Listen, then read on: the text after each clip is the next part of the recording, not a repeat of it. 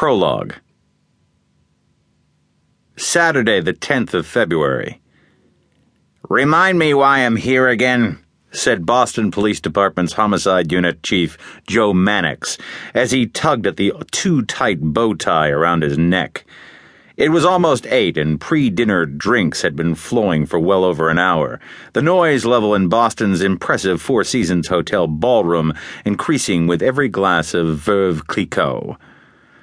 "Ah, well," began Joe's good friend, Boston criminal defense attorney David Kavanaugh, "I'll start with the fact that I spent my entire last weekend shoveling snow from your driveway. And then, let's see, there was that little matter of my helping you push your SUV down said driveway so I could charge it with jumper leads from my Land Cruiser, which saw your car purring like a kitten and my battery left flatter than the beer at the idle hour," he finished, referring to Joe's less-than-savory drinking haunt in South Boston. "The beer at the Idol tastes just fine," said Joe, "and you should stop complaining. In the very least, I was kind enough to give you a lift home." "In your SUV," smiled David, "which I have no doubt is still purring like a kitten," interrupted a now grinning Joe. "Nah, more like a contented tiger. Or a jaguar ready to pounce." "There you go," smiled David as he accepted another beer from a passing waiter. The room was packed. The close to 4,000-square-foot high-ceilinged space was now overflowing with 300 men in dinner suits and women in ball gowns who swept in and out of the ornately decorated tables with all the elegance and urgency that networking at high-powered events such as these required. The annual Massachusetts Law Society St. Valentine's Day Ball was a major asterisk on Boston's legal fraternity calendar. The first chance since New Year's to don the finery and make contact with old friends, new acquaintances, and more importantly for many, stroke the egos of those they either needed to impress on one hand or intended to exploit on the other.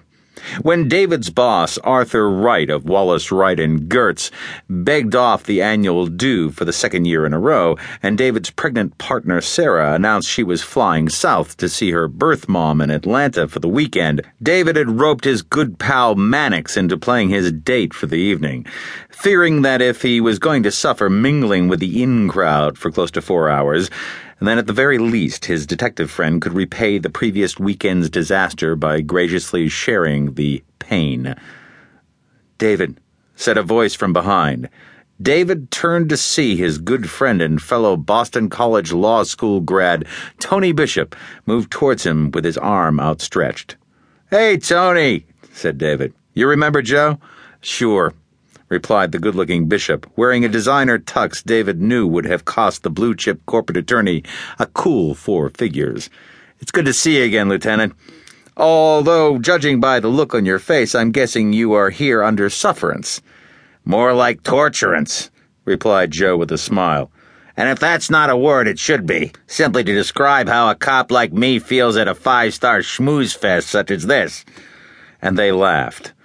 15 minutes later, dinner was served, a 4-course feast which began with an entree of salmon marinated with lightly smoked wild fennel, followed by roast octopus tartare with avocado, tomato, and spring onion, progressing to a wild mushroom-crusted filet mignon with truffle jus, and finishing with a dessert of lemon-fallen soufflé tart with coconut ice cream.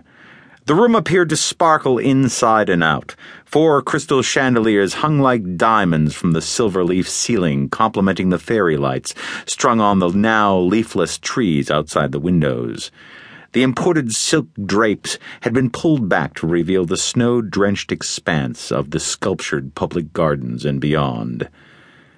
"You've done it now," said Tony Bishop, pointing to an anxious-faced woman who was arguing with a hotel employee about some sort of problem with the seating. "Jesus, Tony," said David, taking another sip of his European beer. "They put me and Joe on a table with Roger Katz, for Christ's sake." The ambitious Suffolk County Assistant District Attorney was an old opponent and egotistical ass who both David and Joe were more than comfortable despising. "True," said Tony. "But switching name cards is more than just a little juvenile, DC." He smiled, still referring to David by his college nickname after all.